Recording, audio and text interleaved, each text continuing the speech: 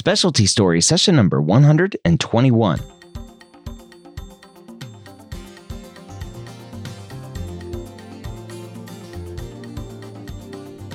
Whether you're a pre-med or a medical student, you've answered the calling to become a physician. Soon you'll have to start deciding what type of medicine you'll want to practice.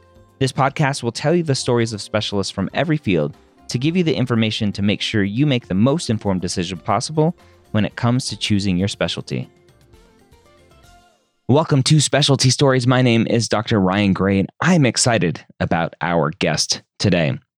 Now, if you're new to Specialty Stories, my goal here is to expose you to different medical specialties, potentially specialties you never knew existed.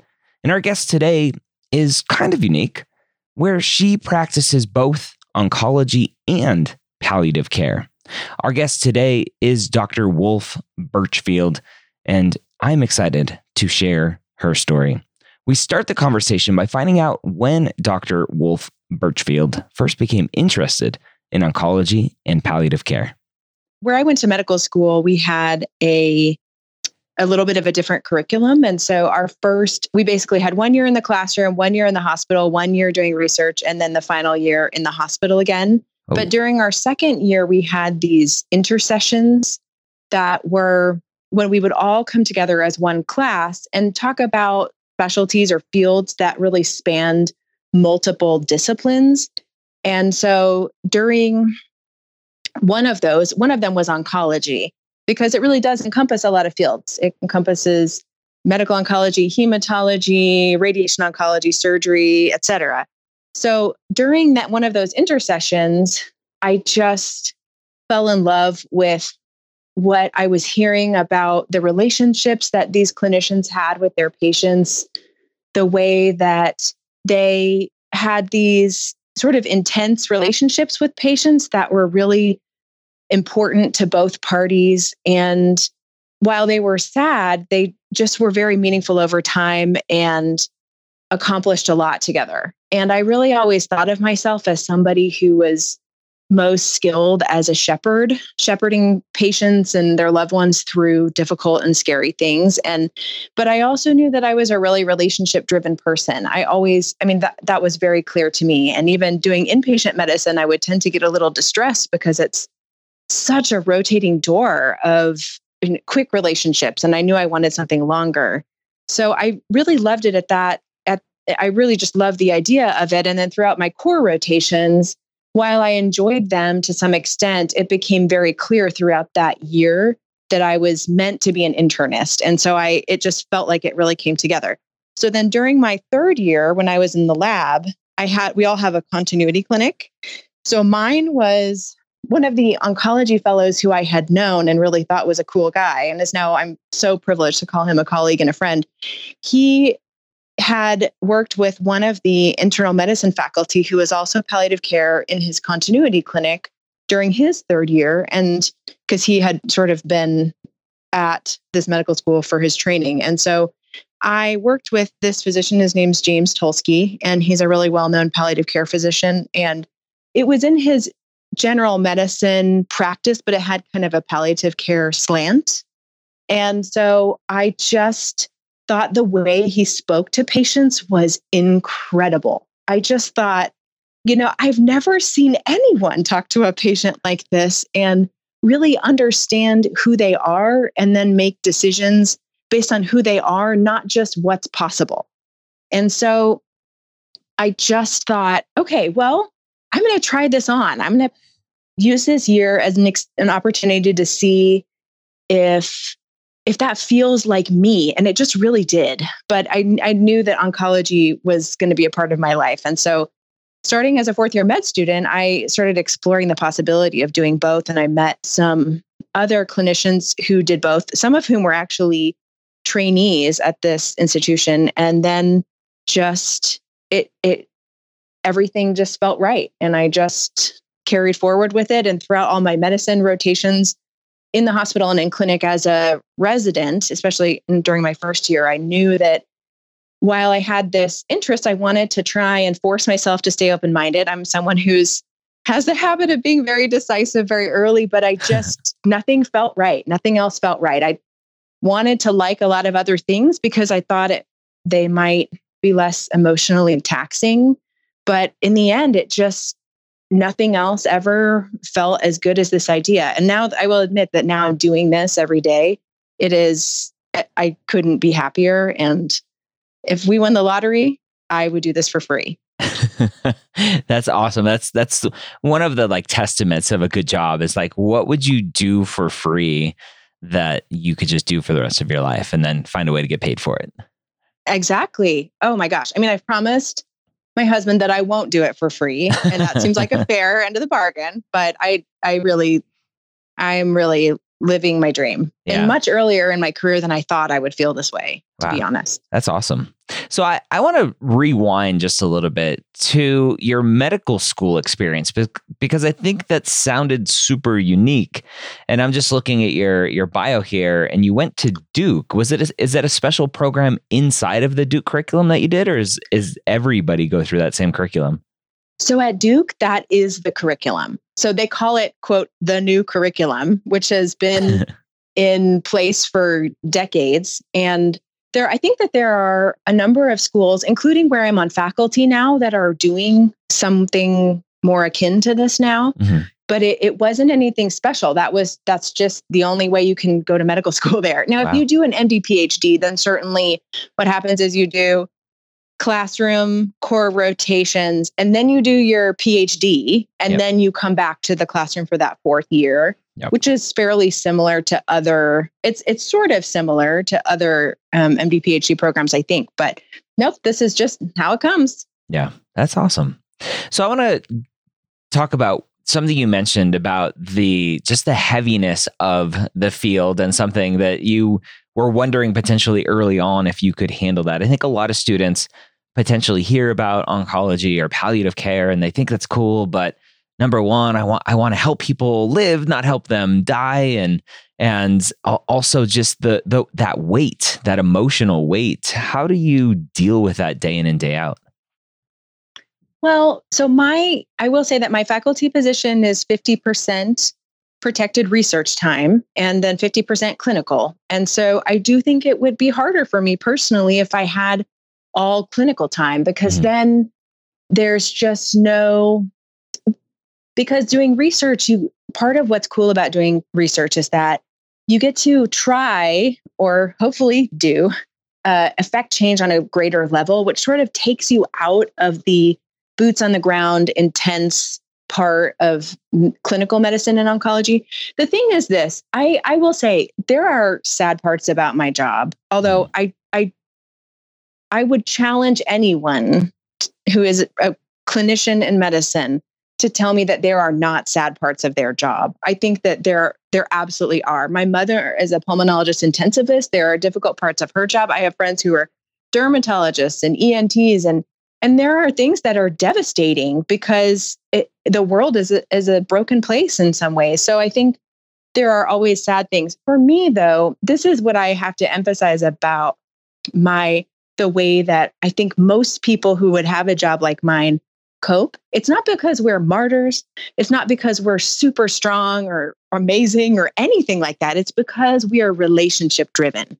And for me, what I find is that the relationship I get to have with the patient is worth all the hurt, because that feeds me. It feeds my soul to get to know these men and women, the people who love them, and understand and just get to soak up their life experience, their wisdom, and rejoice with them when things are going the way we're hoping. Rejoice with them when they mend relationships because their cancer brings the important things into the forefront of their mind and heart, and then grieve with them. We don't just grieve when they die. We grieve when they have a scan that shows they're progressing. We grieve with them if they get too sick to do more treatment, or they get too sick not to have the surgery they need, or any number of things. But I don't, because of this special subspecialty that I do, I don't actually have a lot of patients whom I treat with curative intent. And so the fact is almost all of my patients in my oncology clinic are going to pass away of their cancer. And not all, but many of my palliative care patients will also pass away of their cancer. But I get to be a part of so much. And it's just, it is so central to who I am. And I get to be a part of their story in a way that's meaningful to me. And it just makes up for it. It just suits it. It's a balm. Can you explain that a little bit more about mentioning the patients that you're seeing? Most of them are going to pass away. I've had other oncologists on this podcast who are super positive about their patients because of all the treatments coming down the pipe and what's going on. But why are the patients that you're seeing not that hopeful? Well, first of all, and not to pick on you, but I do think that there is always hope. Yeah. And I'll come back to that because there's a real difference between focused hope and intrinsic hope. But so it just depends. So I think it depends on what you treat and whether your patients are going to have the chance of getting cured of their cancer or not. And I'll give you some examples. Mm-hmm. So there are some patients whose cancer, the standard of care of managing their localized or curable cancer includes chemotherapy or immune therapy or hormonal therapy or something like that. Mm-hmm. And so those patients, when they would come to an oncologist or a hematologist, whatever, would part of their treatment focused on cure includes one of those treatments. And so they have a reason to see a medical oncologist that is still within the paradigm of cure. So some examples of that would be breast cancer. Many patients with breast cancer end up having a treatment paradigm that sort of looks like surgery, may have radiation afterwards, and then might be put on some kind of chemotherapy or hormonal therapy. And those medical treatments, the medicines, are prescribed by a medical oncologist like me. Mm-hmm. Another example would be colon cancer. Patients with stage 3 colon cancer, some with stage 2, controversial, but they would have their surgery, they'd have a colectomy, and then they would see a medical oncologist and would get chemotherapy for a time-limited period. And then we follow them and we hope that they get cured. So people who treat those diseases have all those patients who kind of fall into those buckets. The hope of everybody is that they're going to get cured. Now, for my patients, I do genitourinary medical oncology. So I see kidney, bladder, prostate, and testicular cancer. And the thing is that most patients who need a medical oncologist and have one of those diseases need me because they already have metastatic or stage 4 disease. And so the example would be there are exceptions to that. There are patients with high risk prostate cancer who receive hormonal therapy and radiation, for example. There are patients with bladder cancer who end up getting chemotherapy followed by surgery, for example. But most patients who I see with bladder cancer, essentially all patients I see with kidney cancer, most patients I see with prostate cancer, those patients are seeing me and they need medical treatments because they have stage 4 disease. Testicular cancer is a very different example because even if patients have metastatic disease, they get cured with chemo. But everybody else, it's not a great sign if they need a medical oncologist. And we do have tons of new treatments. I mean, it's incredible what is happening and what I can offer patients and what the treatments can sort of, quote, buy them in terms of longevity and quality of life and things. But for the specific diseases that I treat, most people have stage 4 disease, and that's why they have to see me or get to see me, I guess. Yeah. What led you to focusing in on that part of the body as far as cancer is concerned? Well, it's a great mix because it's sort of, to an oncology audience, they would all nod their heads and say, oh yeah, it is. But even though they all have stage 4 disease, it's still a great mix because the biology of these diseases is so different that often patients with prostate cancer will live for years, sometimes, and sometimes even decades with metastatic disease. And often patients with bladder cancer who have metastatic disease are really sick. And then kidney cancer is this incredible world now where patients have many lines of treatment and will live for years and years. And so we kind of see a spectrum of, even though many of these folks have metastatic disease, they have very different disease courses, have different treatments available to them, different treatment and cancer related symptoms. And so it just ends up being kind of a good mix. But the other thing is that I am someone who is extremely collaborative. I am at my best when I am a part of a really high functioning team. And so the thing that I love about what I do is that I work really, really closely with urologic oncologists, so urologists who do cancer surgeries. And so and we work in a very interdisciplinary way, especially for patients who are getting treated with the intent of cure. But often they follow their patients for really long periods of time and even to the end of their life, even if they have metastatic disease. So, and radiation oncologists is the same way. We have lots of patients who we co-manage. And so it's a very, very interdisciplinary field. And so that's the other thing that's really great about it. What traits do you think lead to someone being a good, specifically for you, oncologist and a palliative care physician? Well, I think, I really think someone who, like me, thrives in a team environment and an interdisciplinary team environment because, medical oncology, depending on what disease you might treat or diseases you treat and what setting, a lot of that is very interdisciplinary with a lot of kind of physician representation. Of course, advanced practice providers and our nurses are essential, but palliative care is interdisciplinary in a different way in that a lot of palliative care initiatives and programs are very nurse-led or social work-led or chaplain-led. And so it's really a very flattened hierarchy in palliative care. And so I think being like loving and living for the team is key. And I also think the other thing is being someone who really loves helping with communication is good, just because some palliative care, a lot of outpatient palliative care is about managing symptoms, but a lot of it is also helping with communication between either parts of the medical team or patients and their loved ones, et cetera. And so I think really getting a thrill out of bringing people together and helping bridge gaps and making sure everybody understands each other is a great thing too. And I think also, again, being very relationship driven, not just in your own work team, but wanting to follow patients longitudinally and be a part of their lives in, a pretty, I guess, intense sort of has negative connotations, but in a pretty important way is something that it's sort of like palliative or like primary care in that you get to really just dig in and be there for these people. And so that's another thing that I think is great. Are you, for a lot of your patients, are you becoming their primary care physician as they're going through this?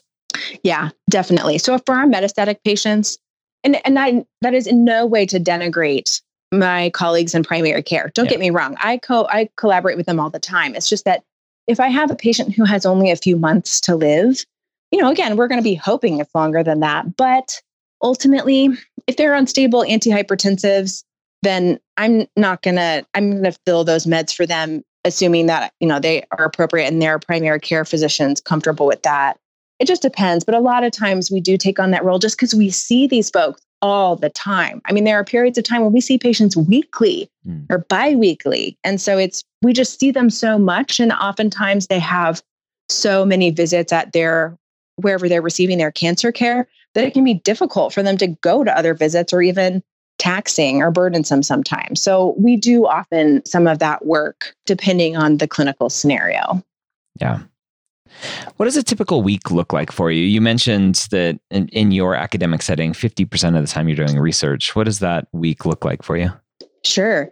So my 50% research time role, it makes me a little bit of a zebra now because for what it's worth, and in medical oncology, at least in hematology, a lot of faculty positions are structured to either be sort of 70-30 or 80-20, with 80% being clinical or research and the other part being clinical or research. And sometimes, especially at really big cancer centers, a lot of times the way that you can pare down your clinical time if you need more time for research is to get grant funding that, quote, buys back your time. But for me, being 50%, it couldn't be better. So the way my week looks is that on Monday, I have a full day of oncology clinic. Tuesday, Wednesday are research days. All day Thursday, I have clinic, but it's palliative care in the morning, oncology in the afternoon. Friday morning is research and admin time. And then Friday afternoon is palliative care time again. I don't do very much inpatient time. And that's because of the way our particular program is structured, because we have hospitalists on the inpatient oncology services. And so we do consults, but we split it up between all 40 or 50 of us. So we do a few weeks a year. I don't currently do any inpatient palliative care time because I'm just really a devoted outpatient doc. That's just really where I shine. Yeah. Do you feel like you have enough time for family and life outside of the hospital? Yeah. I mean, I had a residency baby and I had a fellowship baby.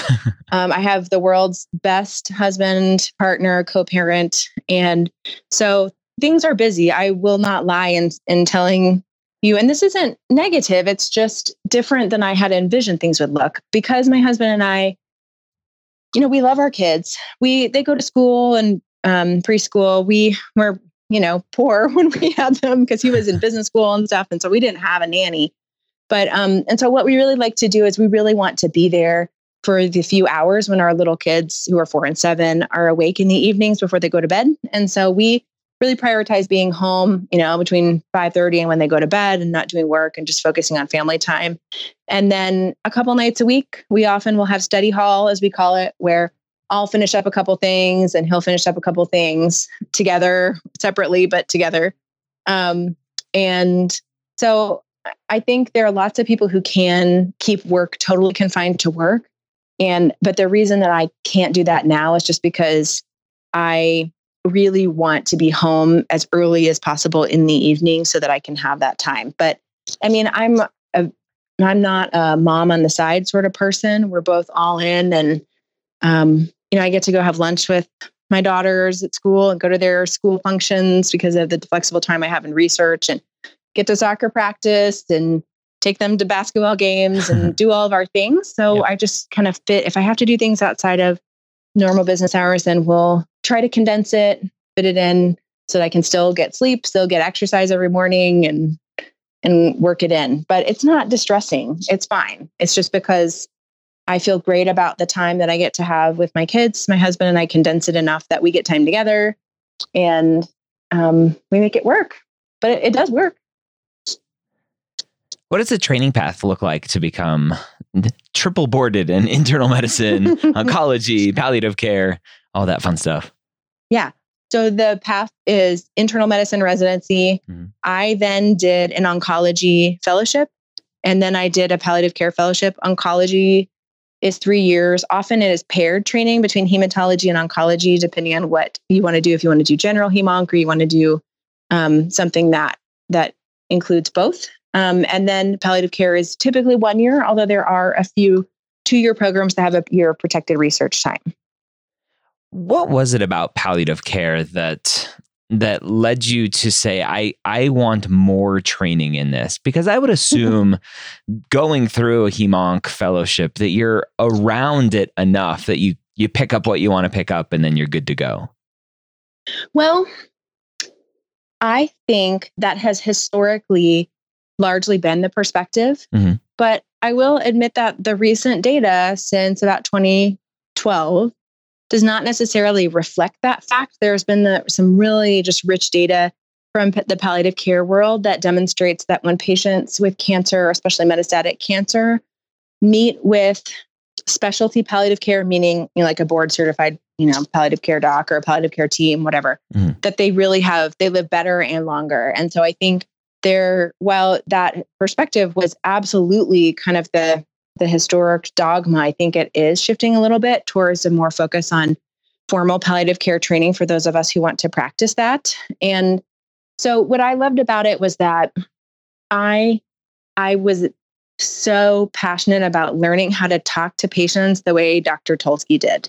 He just had this way of sitting down with them, connecting with them, and figuring out exactly who that patient is, what makes him or her tick as a human being, and then saying, based on who you are, based on what truly matters to you, this is the type of medical care that is best for you. And it felt like the epitome of holistic care. And I just thought, I can't stop until I know I can do that. And palliative care training is exactly where you learn how to do that. I mean, I think most of us in palliative care are sort of people who are interested in communication and, can talk to other people fine, but that's what palliative care training is really about. So it was just about being able to really talk to patients the way I thought they needed a doctor to talk to them when it really matters. Yeah. What do you wish for the future primary care physician listening to this, what do you wish they knew about what you're doing, both oncology and palliative care, to help your patients in the future? Sure. So future primary care physicians, well, number one, you are the lifeblood of our system. You rock. That's number one. Number two is that I think I feel a little differently depending on whether I'm wearing my oncology hat or my palliative care hat. I think the oncologist in me wants to communicate that, we're trying to provide treatment, even if things look bleak. If the patient's goal is aggressive care, then we're trying to meet them with that. There's so much changing in oncology every month. And, based on clinical trial data that's coming down the pike or clinical trials that patients participate in, the game is changing. And so what you knew when you could know for sure when you were a medical student, when you were a resident, is not necessarily true anymore. And so I think if you're trying to, again, do sort of quote primary palliative care for your primary care patient, it probably is important to talk to the oncologist about what is possible, what's not possible, and rather than making assumptions based on the way that a lot of cancer was historically managed, prognosis that was historically associated with them, et cetera. The palliative care doc in me would want to tell primary care doctors that, again, they are the ones who really do most primary palliative care, meaning they are talking to their patients, getting to know them, and guiding them to appropriate care based on their wishes, but that it's okay to want or need help to really drill down and get someone to help you communicate with your patient. And I would generally say, if there's a part of you that thinks, I wonder if a palliative care consult could help this patient, then the answer is usually yes. And so I think if you are even wondering about it, then just put in that consult or give us a call, page us, whatever. And if we're not the right people, we'll tell you where the patient needs to get to. But just, consider it. If you ever wonder, yes is probably the answer. Yeah. Can you just briefly, I know we talk about it a bunch when I have either a hospice specialist or palliative care specialist on, just to briefly for, again, that primary care physician to really understand, like, I think a lot of people think palliative care equals death, and that's not true. Can you just briefly explain why someone should be looking at that palliative care of course consult? Oh my goodness. This is absolutely this is so important to what I do on a daily basis. So I'm happy to explain. Yeah. So the way I would think about it is palliative care is specialized medical care for people who need an extra layer of support related to their serious illness. That can be a serious illness that is temporary, that we are expecting to be cured, or it can be something that is incurable. And the care we provide is just to facilitate the best possible quality of life for the patient and their caregivers. The things that we do the most are managing symptoms, helping facilitate communication, helping support patients, their caregivers, and their kind of medical team in medical decision making. Now, hospice is a form of palliative care, but it's more holistic, all-inclusive form of medical care with those goals for people who have a life expectancy of 6 months or less and want to focus on comfort. Okay, good. I think that'll help students really understand. What do you know now that you wish you knew before going into med-onc and palliative care?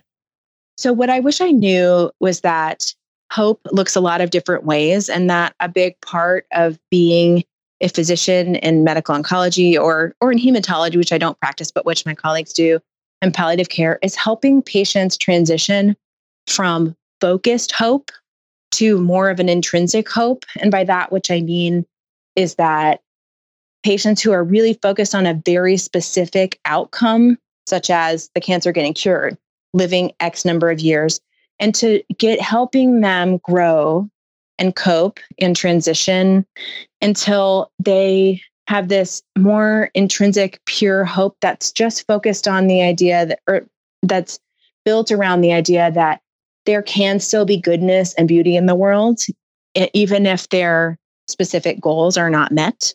And I think that I really sort of did think that hope was a light switch, and either you had it or you didn't. And I realize now that through these really therapeutic relationships, we can help get patients to a place where they are at peace and they do feel a sense of hope, even if we know their cancer is never going to go away, even if we know that's going to be the cause of their death. Because I would have felt so safe and secure in that, knowing that there can still be hope and beauty, even if we can't make their cancer better. Yeah. I like it. What do you like the most about your job? Well, it's a little hard to name. I know I really sound sort of, that probably doesn't sound very earnest, but that's really the truth. I think I love every different piece of it. And I think each piece brings something special that is a good contrast with the others. But I love my team. I work with the most wonderful group of nurses, social workers, and surgeons. And we collaborate with each other. I have the immense privilege of trusting them and being trusted by them, and having not just work colleagues, but a work family. But I mean, my patients are incredible, and they expose me to a lot of beauty, a lot of grace, and a lot of wisdom that enriches me. And so while again, it is sad and painful at times when we're grieving with them or for them, but they're everything. They're the reason we all do what we do in oncology, and getting to spend my life side by side with them is the greatest privilege I could have. With physician burnout seemingly creeping up every year, the enthusiasm and energy and just joy that you exude is palpable. And looking how long you've been out of training, it hasn't been that long. So how do you protect that in yourself? And maybe we can help others protect that in the future as well. Well, it's something that I think most smart clinicians are thinking about on the regular, because it is not a passive thing. It's active. And I've learned, and as I briefly mentioned, my mother is a physician as well. And she has done very, very well with that and has set a good example for me. And I think the things that I do to protect myself are spending time with my kids, my husband, my family, my friends, and being present. So not, when I'm reading to my kids at night, I'm not thinking, okay, well, I still have those notes left from clinic. I am with them. And same thing when I'm hanging out with my husband, aside from during our study halls once a week or whatever we need, we are with each other and we are really engaged, like sharing in life. And I think that is a respite from despair. And so I really, that's for me is really central. The second thing is just being very honest about when I'm hurting, and talking to my colleagues about it. I really think that there is some real benefit from, venting, and also just, again, sharing in these moments of grief, and also allowing other people to do that, because that's real human connection. And it is, a lot of times those conversations are very focused on patients or mutual patients, but I think not internalizing it and realizing that it is part of the human experience and something that someone is probably going to validate if you share it with them is very helpful. And I see that being a good model. Amongst my palliative care team, I think we're very good at just being very honest and saying, hey, I need a couple of minutes. I'm just really struggling. I'm really hurting because I just not sure if I'm doing the right thing for this patient, and just having those moments a lot. My nurses do it with each other, with me. I do it with my physician colleagues, with our chaplain, with our social worker. And it just feels like I'm kind of dispersing the burden and giving it away. I also just really try to live a real life. I mean, I'm not a super exciting person in that I'm not going skydiving, but I do take vacations. When I'm on vacation, I don't check my email. I go on date night. I go out with friends, and I'm not allowing work to creep in. Yeah. Other things, and this, I worry that this may sound a little ugly, but I encourage people not to give patients their cell phone number. I encourage people not to give patients their personal email. Heck yeah. I encourage people not to allow patients to be part of social media if that's something that you do. And also realize that your electronic medical record never, ever, ever, ever sleeps. Nope. And so you have to decide when you are done, because it's never going to be done. And so I really think the communication tools and realizing there is a system in place to care for your patient if you are not at work, that system should not be you. That is not your job, because if you get burned out, you can never provide more care for other patients who need you. And so I just really think there are some, I will admit to you, I have heard that there are areas of the country where there's a lot of competition amongst cancer clinics or something like that, particularly really big cities where there are a bunch of great options. Yeah. And there has been this, I think, escalation of sorts where people feel really pressured to give their cell phone number to their patient because, Dr. So-and-so at such and such cancer center does that. Don't do it. Yeah. Don't do it. You need to be protected. You need to know that you are not actually on call 24/7. And then also, again, this may sound ugly, but I am typically not the physician of record for my patients when they're in hospice. I stay involved as a consultant, but unless there is not a qualified physician, a part of the hospice team, which is very rare, and I can't really even envision a circumstance in which that's the case, I allow the hospice medical director to be that patient's hospice physician of record, because I need to know I am not on call every day. If I am at a movie with my kids, I'm not going to get a call from a hospice nurse saying that, so-and-so needs pain medicines changed. And I think that would be very much in contrast to what a hospice doc would tell you, because that's what they do. But for me personally, since I have a clinic practice, I try to avoid the creep into my personal time. And it's, if my patients find this somehow and they listen to it, they may think that it sounds harsh, but in reality, I'm a person and I have to be protective of myself, because if you are not being offensive, you're going to be on the defense, and that you're going to be defending yourself from burnout. Yeah. And I think if a patient is listening to this, right, I think you're doing your patients justice by protecting yourself so that you can better serve them. I really, really, truly believe that. I really do. Yeah. So don't do it. I believe it too. There's always someone there to care for your patient. What do you like the least? What I like the least is the fact that many of my patients are in distress. And it's really hard not to internalize that. When I am tired, when I have been in a really busy period, it's difficult not to internalize it. And it's something that, again, I think that you can grieve with patients and their family members and not be in a constant mourning period, MOURN, not MORN. Yeah. But I think, and that's the least. I mean, it's awful. There are terrible things that happen to people through no fault of their own. And I sit right next to people, touch them, hug them, grab their hand, who are suffering physically, existentially, emotionally, all of those things. And that sucks. It hurts. But the thing is, I have a mission. My mission is to alleviate that. And I wish that I wish I could be put out of a job. I wish all cancer is cured. I wish the world was a safe, perfect place where nobody was harmed and everybody was safe and happy. But I really believe in what I do. And I think I'm doing good things for people. And so that knowledge allows me to keep doing it. But man, that's the worst. Seeing people suffer is horrible. Yeah. If you had to do it all over again, would you still be med onc and palliative care doc? No question. Yes. Any last words of wisdom for the students listening to your enthusiasm and passion and potentially thinking about following this journey? Oh, well, I have the world's best job.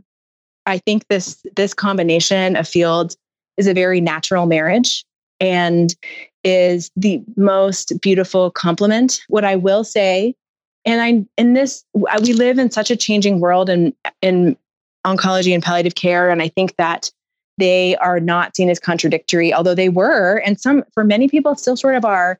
And I have heard many people who, during interviews, when I told people what I was going to be doing, or even in mentoring sessions, believe it or not, basically said something along the lines of, yeah, that's not a thing. You can't really do that. You need to pick a lane. And there were times when that crushed me. It hurt deeply. But I have realized, this is what I have realized. If they don't get it, that's not on me.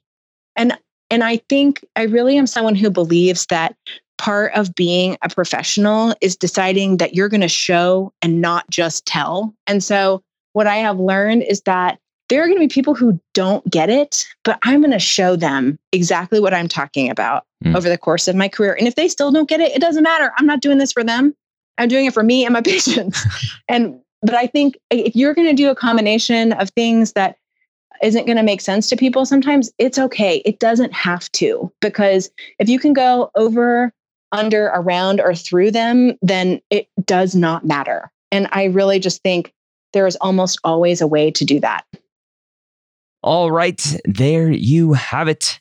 Again, that is Dr. Elizabeth Wolfe Birchfield, medical oncologist and palliative care physician. Hopefully this episode exposed you to something new, something different, and maybe got you thinking in a little bit of a different way. And if it didn't, that's okay, because our next guest may do that for you. You never know. And if you haven't listened to any of our previous episodes, don't forget to go back and listen to those as well. You can find everything we do at specialtystories.com. Don't forget to subscribe to this podcast for free so you can get every episode every week right on your device. Hope you have a great week. We'll see you next time here on Specialty Stories.